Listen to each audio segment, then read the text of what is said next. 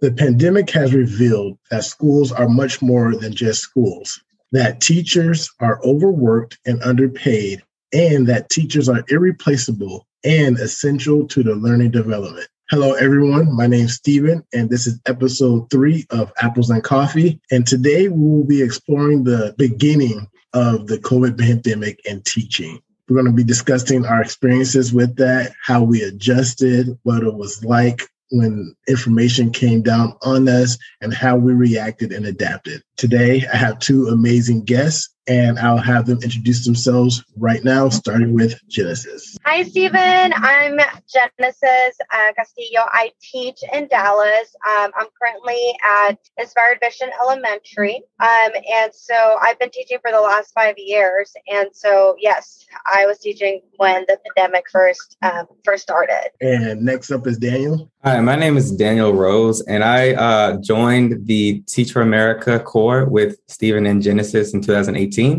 I taught for 2 years in the Fort Worth school district, and now I'm currently in med school. All right, so I want to start off with just think back around end of February, beginning of March. We start hearing the news about this virus that most people never heard of and about its spread. I remember. I want to start off with what was it like in your school when that was being brought up? Like how, if you can remember, how were people reacting? Was there like a nervous energy in the air? Were people walking around nonchalant, like, oh, I don't know what this is. I ain't worried about it. So what was going on with that? Either you can go ahead. I remember, it's just so interesting that when the pandemic was first, when we heard about it, I remember seeing a lot of memes on Facebook. So a lot of my students had seen a lot of those memes. They're like, oh, COVID's happening. We might have to, go into quarantine. So those were just rumors at the time, right? Everybody was just kind of speculating, and we thought it was funny. And even as teachers, I don't think we really realized, we were like, oh, that would never happen. They would never just send us home and send the kids home and not take STAR. That was just something that I don't think anybody could imagine, right? Do you remember that? Or was that not your experience? I'll let Daniel go first before I jump in. Okay. Well, it was kind of surreal for sure. The time leading up into the point of that spring break, because I believe that's when we didn't go back in my school district. Spring break was like everyone's spring break, and then it was surreal for sure. So like you see on the news what's going on, and it seems like it's international news, so it's like overseas, it's over there, somewhere else, not here. It doesn't really affect us as much. And my kids are 3rd graders, and so it's not really on their radar. So I don't, the memes, that didn't really pop up in my classroom as much. But the administration, their reaction to it was put hand sanitizer in everyone's room. So that's how spring break. Yeah. So like leading up the week before spring break, they put hand sanitizer in everyone's room, said, make sure that, you wash your hands and that you sanitize your hands. So that's kind of like what everyone was thinking about. It's like, okay, there's something might be going around, but hand sanitizer might fix it all. And then spring break hit and no one went back. Did you all pack for going? Because I actually ended up packing, but a lot of teachers did it. They thought that we were coming back. My school was like, well, we're going to pass out these laptops just in case we don't come back. And I'm looking around like, we're not coming back. Like, why are we going to pretend like we're going to come back? We're not coming back. There's no way we're coming back. And I knew we weren't coming back because, one, we didn't know a lot about the virus, right? We saw these numbers jumping up. I'm pretty sure that's right when Italy started having like its massive deaths and everything. So people were freaking out about how many people were dying a day, so on and so forth. So yeah, I knew that we weren't going to come back. I laughed when they were just like, we may be coming back. And I was like, who are you trying to fool? Like, you might want to, tell the kids we might come back, but you don't have to like look us in our POC and say we might be coming back. Like, come on now. We conversation. It was interesting because at my school, we didn't even get a debrief about any of that. So it was like, there's something going around. We're going to take this, like I said, put the hand sanitizer in everyone's room and stuff. and then spring break came. So like there was no distribution of laptops or technology. All of that happened after the fact. And it was actually, it was fairly difficult. Did your students or your administration, did they know? Because I know some people knew the words like quarantine, but I also remember some students asking, what is quarantine? What is a pandemic? You know, all these questions, a lot of, like you said, we didn't get a debrief. I don't think people even knew a lot of the terminology. I mean, to be fair, and I personally, I mean, I knew quarantine, those terms, but in terms of functional quarantine where like you're in it, I mean, I didn't even have the experience with that. So like that was all very new to me. And to I guess add to it on my radar, I was proposing so I proposed the first weekend of spring break when we left. That was on my radar, you know, that's what I was thinking about. So like everything else kind of was really a part of my like thought process. And on top of that, like I said, my admin didn't really focus on it as much. And so I think, I don't know if this happened to you all, but the idea was that, you know, we were going to come back. And then it got toward a little bit closer to the end of spring break. And they were like, okay, we're going to extend it a little bit. And then it came, you know, a little bit farther down. They're like, okay, we're going to extend it further. There was really, for my school at least, there was no idea that it was going to go on for as long as it did. Jasmine and I, we had tickets to go to Florida still. We're going to go to Florida. She was going to meet my mom and everything. Yeah. And, you know, they're talking about, you know, flights are going to start being cut and we're going to start having a quarantine and everything. And so we thought about it. We decided to go and we went to Florida for part of that spring break and came back. And then as soon as we came back, we were stuck. And she was still in the classroom teaching kindergarten at the time. Oh, okay. Yeah. And we'll come to that in a second. I just remember the day we left, we had a staff versus student basketball game, something they always do before spring break where we play basketball against the kids, where we always beat the kids, even though they like to think that they can beat us.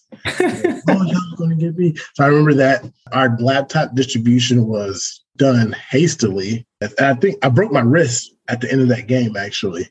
And I never went to the hospital. Dang, dude, you went hard. Yeah. Well, I was racing a kid afterwards and I landed weird. Okay. I broke my wrist and like I didn't know how susceptible I would have been to COVID. So I didn't want to take the chance. So I never went to the hospital. I didn't even go to the ER. I braced it myself and did all the healing myself. And it finally did heal, but I did it all myself. So it took it should have been only a few months, took about a year and a half to actually heal completely. So you didn't have a cast or anything? No, I braced it and everything and just kept it. I immobilized it myself and everything and just, it was a very painful process. I shouldn't say it was a full break, it was more like a fracture, but still, it was crazy. It took a year and a half for it. But that just brings into like the reality that people's decision-making completely changed when COVID hit. Like your day-to-day function changed, but not only that, but like even in emergency situations, the way you thought, the way that you like planned your day completely changed. So just imagine that, but like kids. So now kids like how do they structure their day? Completely different, you know? Yeah. Kids who are used to routine. Oh man, completely thrown out the window. Thrown out the window. I know. And we didn't actually have, we didn't have laptops or anything. So my kids were using cell phones. Did any of my kids were using cell phones. So I don't understand how it was hard. Look, they would take pictures of I'm surprised that you guys had laptops from the beginning. Well, so we had Chromebooks that were just introduced that year. It was a class of like 26. So on that the last day of school, they collected all the Chromebooks and then they took those Chromebooks and issued them out to students. If a student had a laptop at home, they weren't issued a Chromebook. So, that's really nice, Stephen. Yeah. That's really nice. They didn't think about what they didn't think about was the access to internet. Because internet. Yeah. That's where our problems really started, the lack of internet access. And so then they tried to do the hotspots, but the hotspot rollout was bumbled. And it was just, it felt like torture. One thing I can say about my school, even though they didn't really, I didn't feel like they had a very good, like, preparation for what was coming. I mean, and that's to no one's fault because you really can't predict the future. But I think that I guess my school district noticed that there was a, shortage of laptops or access to technology amongst the students. And they ended up giving out laptops and hotspots. And at my school, I have to praise them for this. They had a very good system of distribution. I found very impressive, actually.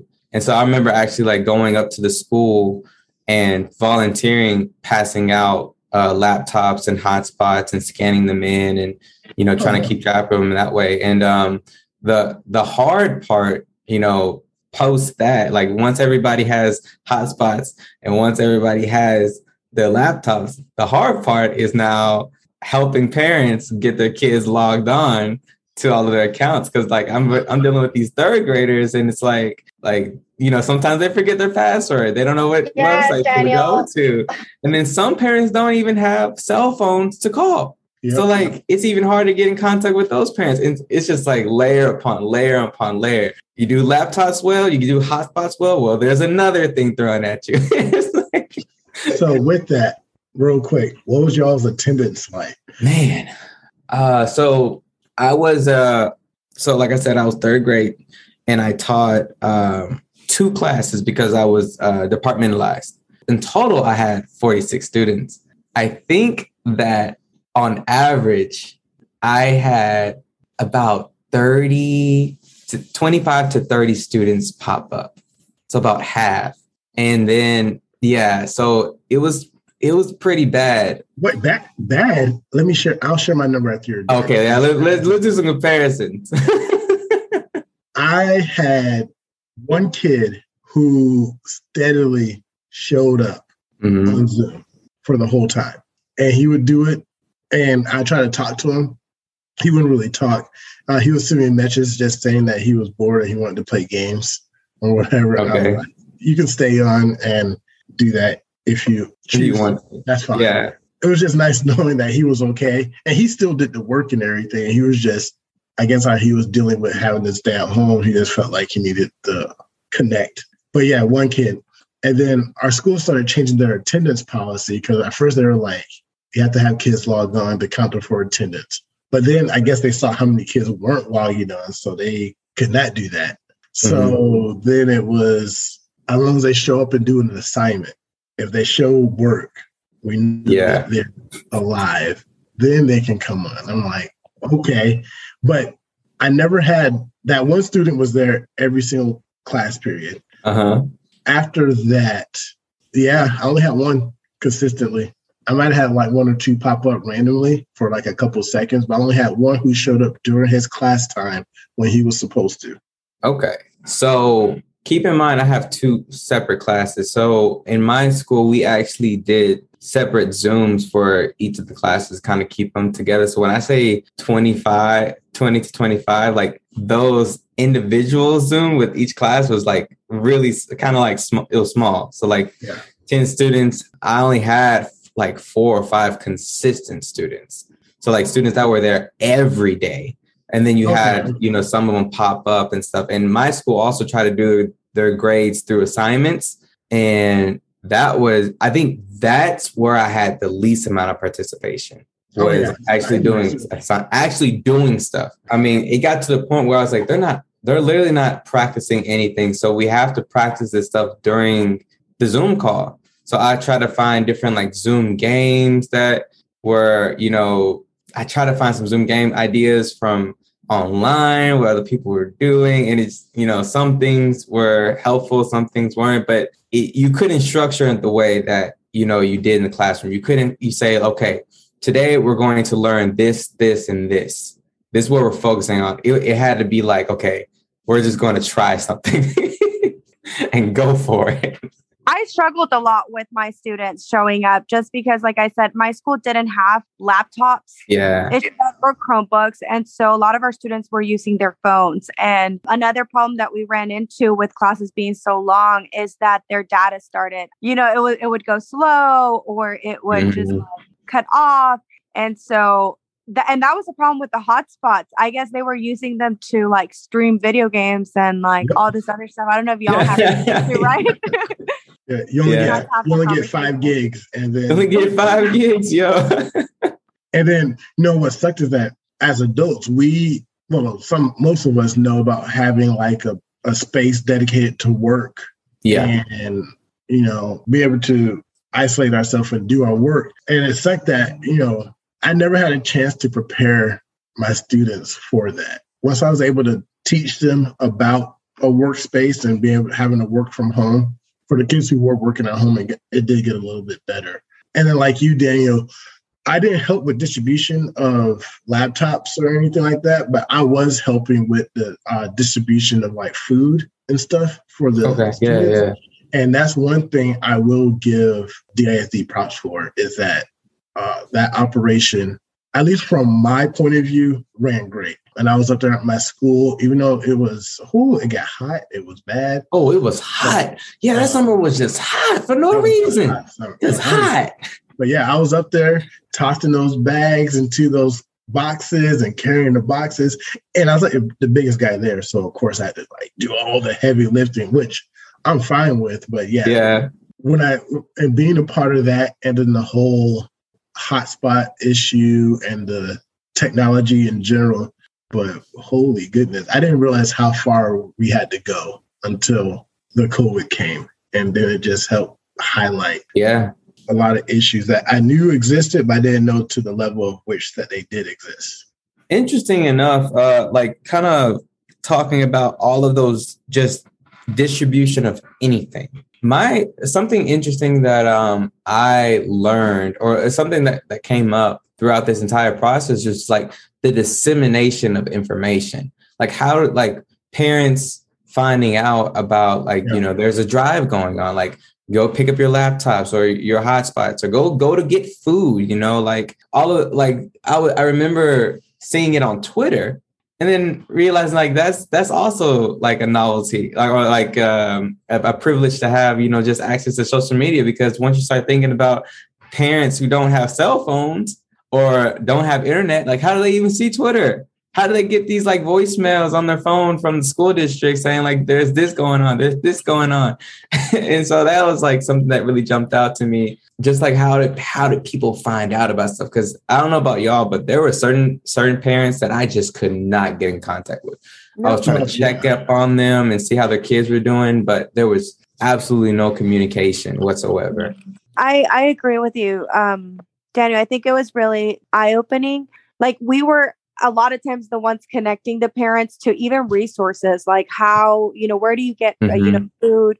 Where do you get, services for your child? Where can you go get tested for COVID? Just anything like that. Those were things that our parents, especially I teach in a school where it's mostly Spanish speaking students. And so a lot of our parents don't speak English. And so that's another thing. How do you navigate technology and you also don't know the language, right? So then those are two different, those are like intersecting issues and challenges for parents. And so as teachers, I felt like we were doing a lot of that, like not only like, dealing with how do we get better at our craft, but also how do we help our community, So I can definitely see how it was hard to communicate with parents and for them to find information and a lot of the privilege that we don't realize we have.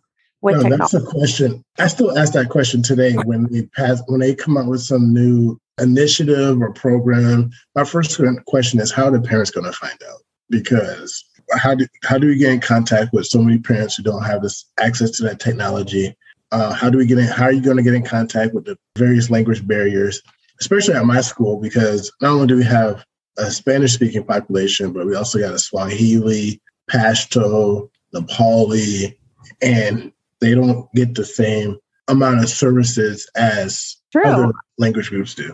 Yeah. So it made it kind of rough. And then it was actually kind of hard too, because, students, I try to work on soft skills throughout the year. And when this pandemic started and the lack of communication that came from my students, even though I knew they were there and present, but their lack of communication. So I couldn't even get to them to get to their parents. And that was very frustrating for me because I really did think that at least I could use my students to get through to the parents and then we can go from there. But that was not the case. My expectations might have been a little too high, but I also got to remember that, they're dealing with the same thing I was dealing with for the first time ever. Their reaction and experience was different from mine. Yeah. So another thing that this just made me think of, I think going into all of this, I don't know if your school implemented like screens on. And so I was very big on having my students have their screen on. But as more time went on, I think I realized, and it even like makes me a little emotional, but some of our students who had their screen off, a lot of times they either like were embarrassed of their house or they, I know I had a student who would put their hood on and I would tell them like, take your hood off because I need to see you. Well, after we came back, I realized that they didn't have electricity in their house. And so they had to keep their coat on, but they didn't want to tell me or share that with me. So that was something that, I don't know, just this whole talk about, how privilege and how do we, assist our students, right? But I think a lot of it is also like knowing, the situation of our community and those things that I probably, I wish I would have known. I didn't really do that. Well, but mine was for a different reason. I knew that their bandwidth couldn't handle having their screens on and being on Zoom at the same time because they didn't have a lot of it. So I went real quick, not even bother having the camera on. As long as you I wasn't that tech savvy. Oh, see, yeah. Like once I found out the type of hotspots they were getting, 100% knew that they weren't going to be able to do both, especially doing that. So I was like, don't even worry about it. You're not going to hurt my feelings by having your camera on. For what it's worth, the whole situation was, I would say, pretty disastrous for the kids is like learning. But I love technology. I'm a big technology geek. And so I also, even though it was a challenge, I really enjoyed trying different things with technology to figure out how I could best try to teach something. I thought it was really a good opportunity to figure out how to work with technology. Yeah. And even though I wish the circumstances would have been better, like the learning environment, I wish it was better and everything. But for me, that part kind of hyped me up because now I had access to like these different activities that, kids could like engage with. And you could, I found this one resource called CommonLit. I don't know if y'all ever worked with CommonLit,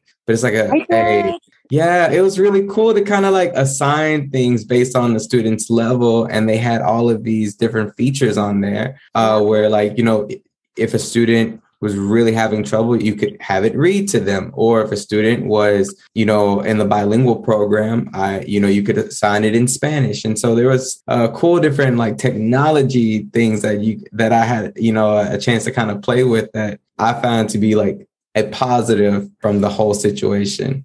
I agree with you, Daniel. I think the growth, like I said, I didn't consider myself very tech savvy, but by the end of COVID, I'm like, hey, I'm a little better now. So yeah.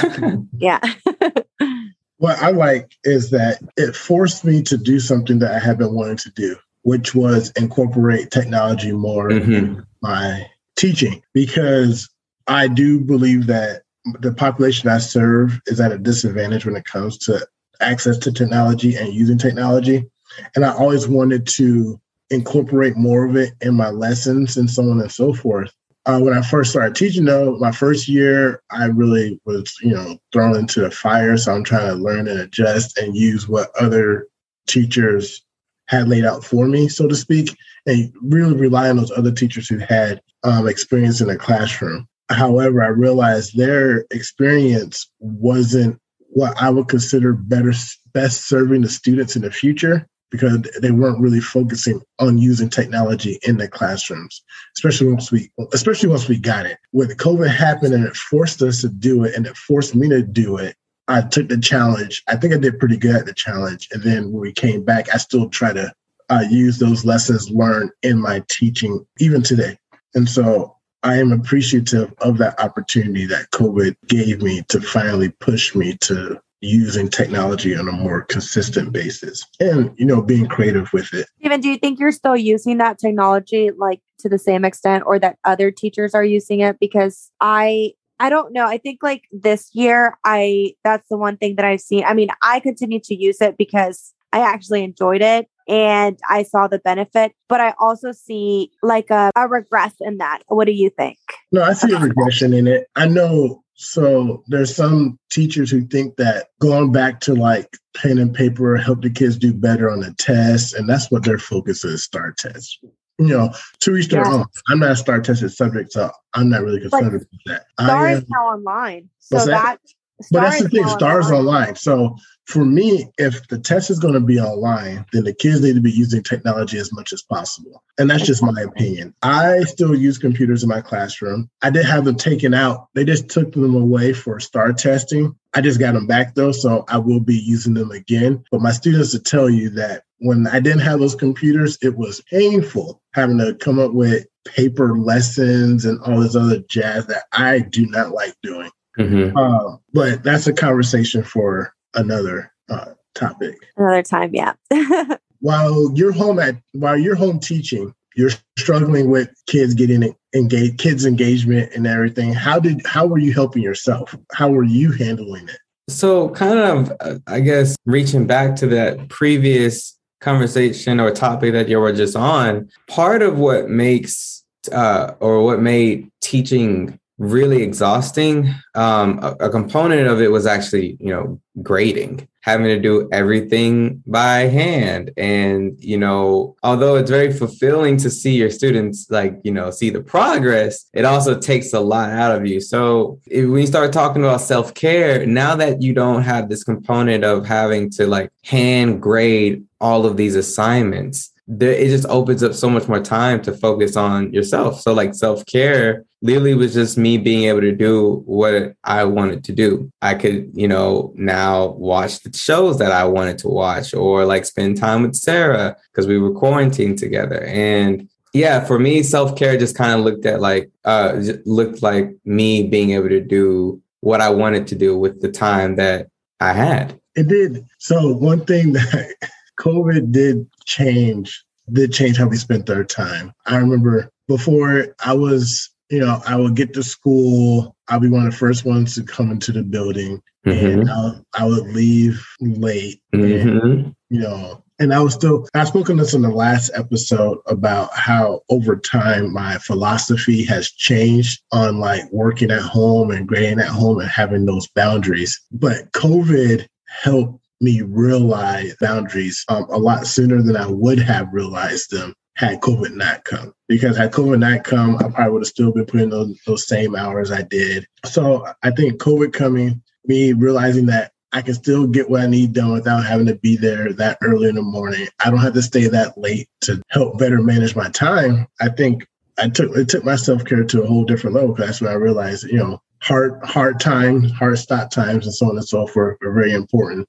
And that's one of the biggest things that helped improve my self-care. Well, I should say more my mental health than anything else. And COVID, for all the bad that came with it, that's one of the positives I would say that came from it, is that self-realization on the whole self-care spectrum. I like that, Stephen. I think for me, it was having, I'm very close to my family. And I think just being able, I don't feel like I had been able to spend a lot of time with them, the last few years, with my sisters being in college and, everybody just working, doing their thing. I think when the pandemic happened, my sister was abroad, so she came back. And then my younger sister came back from college. And so we were all together during quarantine. And so for me, that was just amazing. I mean, after 3 months though, we couldn't stand each other, but the first 3, months or so, we just were able to have dinners. I hadn't been able to do that in a long, I hadn't had dinner with all my family in a long time. And so that was just so nice for me. And it just, I think it just nourished a part of me that I needed, especially after not having that for a while. Yeah. And kind of in addition to that, I feel like when you're a teacher, you wear a lot of hats,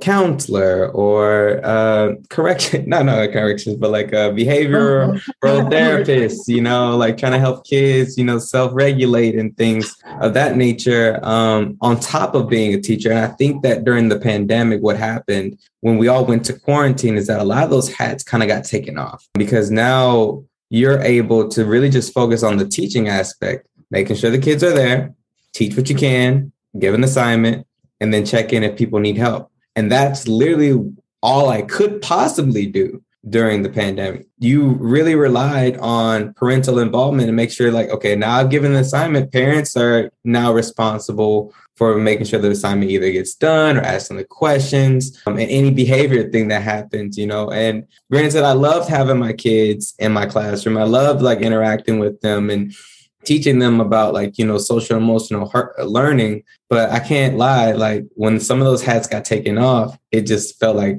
a bunch of bricks taken off my shoulder, a lot of responsibility not taken off of me. And I could take like, bigger breaths and really focus on my self-care, my mental health. I had to take a note of that because that is amazing. And that's going to be a tie-in into next week's episode when we came back with those same hats plus more. So you can go ahead and start wrapping up right now. Like for both of you to share, one, your biggest takeaway from that initial going home for yourself, and two, what you hope can be gained from that experience for other people. Does that make sense? It does. I think, Stephen, one of the things I just noticed that things are a little more laid back with certain things after COVID, in the sense that we realize that things happen, right? I think one of them being STAR, right? I think like now, I mean, it's still very, I wish it wasn't as like the end all be all. And I hope that there's like improvement in that. But I know like the past few years, STAR has, yes, we have STAR, but it's not the same as it's been in previous years where it's just drilled. And it still is to some extent, but I do notice that there is a little bit of more understanding as, of course, as we also switch to online testing. But I also just hope that people understand that, there's more to life. I think COVID really helped a lot of people understand there's more than just going to work, going home, going to work, going home, and try, because it forced us to, like I said, forced me to spend more time with my family. That's something that I had wanted to do for a long time.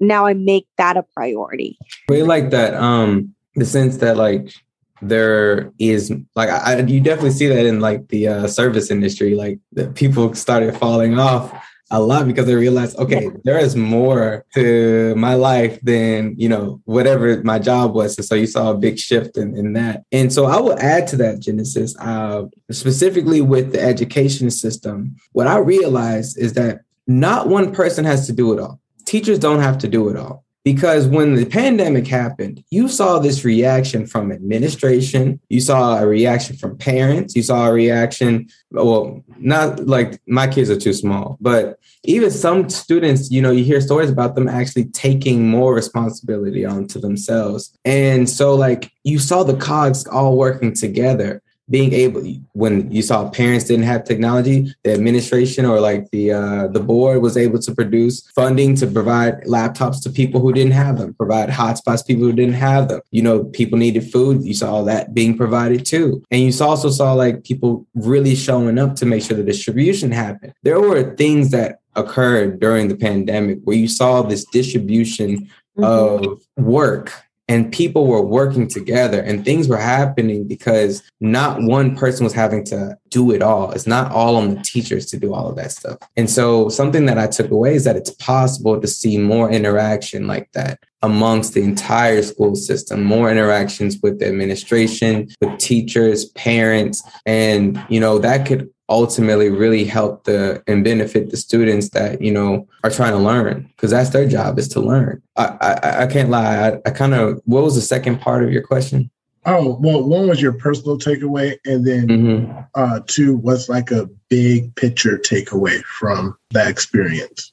Big picture takeaway. I think a big picture takeaway is that, there's a lot of grace that needs to be given. So especially when you have in a situation where nobody was ready for this, but you see a lot of blame getting thrown around. Like, someone didn't react a certain way. How could you not predict this? How did you not react this way? And it's like, people need we need to give grace, because it was a situation that all of us had to adapt to, and it's difficult. And people had very personal problems that occurred, families, workers across the spectrum. But that's kind of my big picture takeaway, is that We have to learn how to give grace in situations that we're not comfortable with. I like that. For me, my big takeaway would be that. So there's that saying, it takes a village, to raise a child. That usually refers to your own personal child, but I think it also refers to our students that we teach. Mm-hmm. And I think that COVID helped highlight that we are all a village that have equal part investment in the success of our children. And to a lesser extent, though, their families also, especially for the populations that we serve. Should that be put on our shoulders? Maybe, maybe not. The thing is that it is on our shoulders. And so I think that COVID helped highlight that. And it's up for us to fix what we see and also advocate for change that we can advocate for to make sure that the village is there to take care of all the students. Facts. And then for me, my personal takeaway would just be, for me personally, I learned how to respect my time. I was throwing myself at the job and I wasn't mad that I was doing it. Like, I wasn't like, oh, I got to come in here at 6:30. I still loved doing it. I had no problem doing it. However, COVID helped me realize that I need to be able to take my time, and there's value in me taking care of myself. So COVID just helped me realize that a lot sooner. Truth. I agree. So, thank you both for joining us today. And next week, we will be talking about teaching during the pandemic, part 2, the return to the classroom, hybrid learning.